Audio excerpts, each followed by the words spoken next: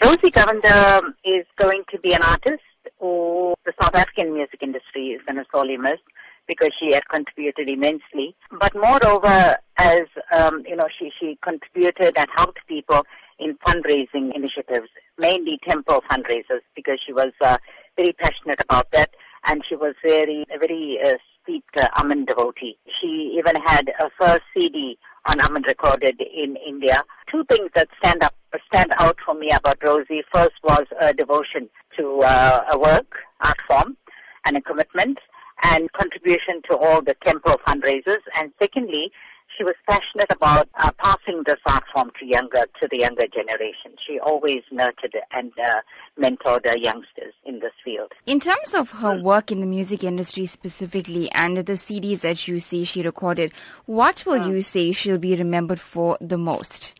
She was a self-taught musician. She didn't know any theory about music, but yet most of her original work, she wrote her own lyrics and composed her own music.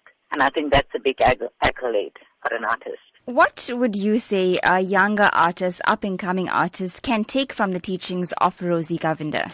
Humility, passion and commitment to the art form.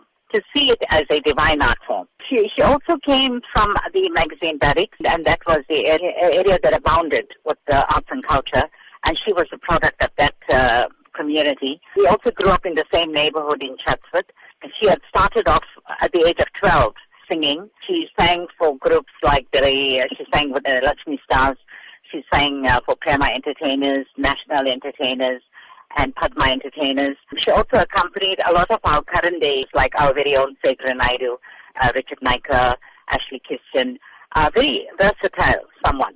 But I think more than the music, we'll remember her for the kind of person she was, kind, compassionate, humble, and rooted.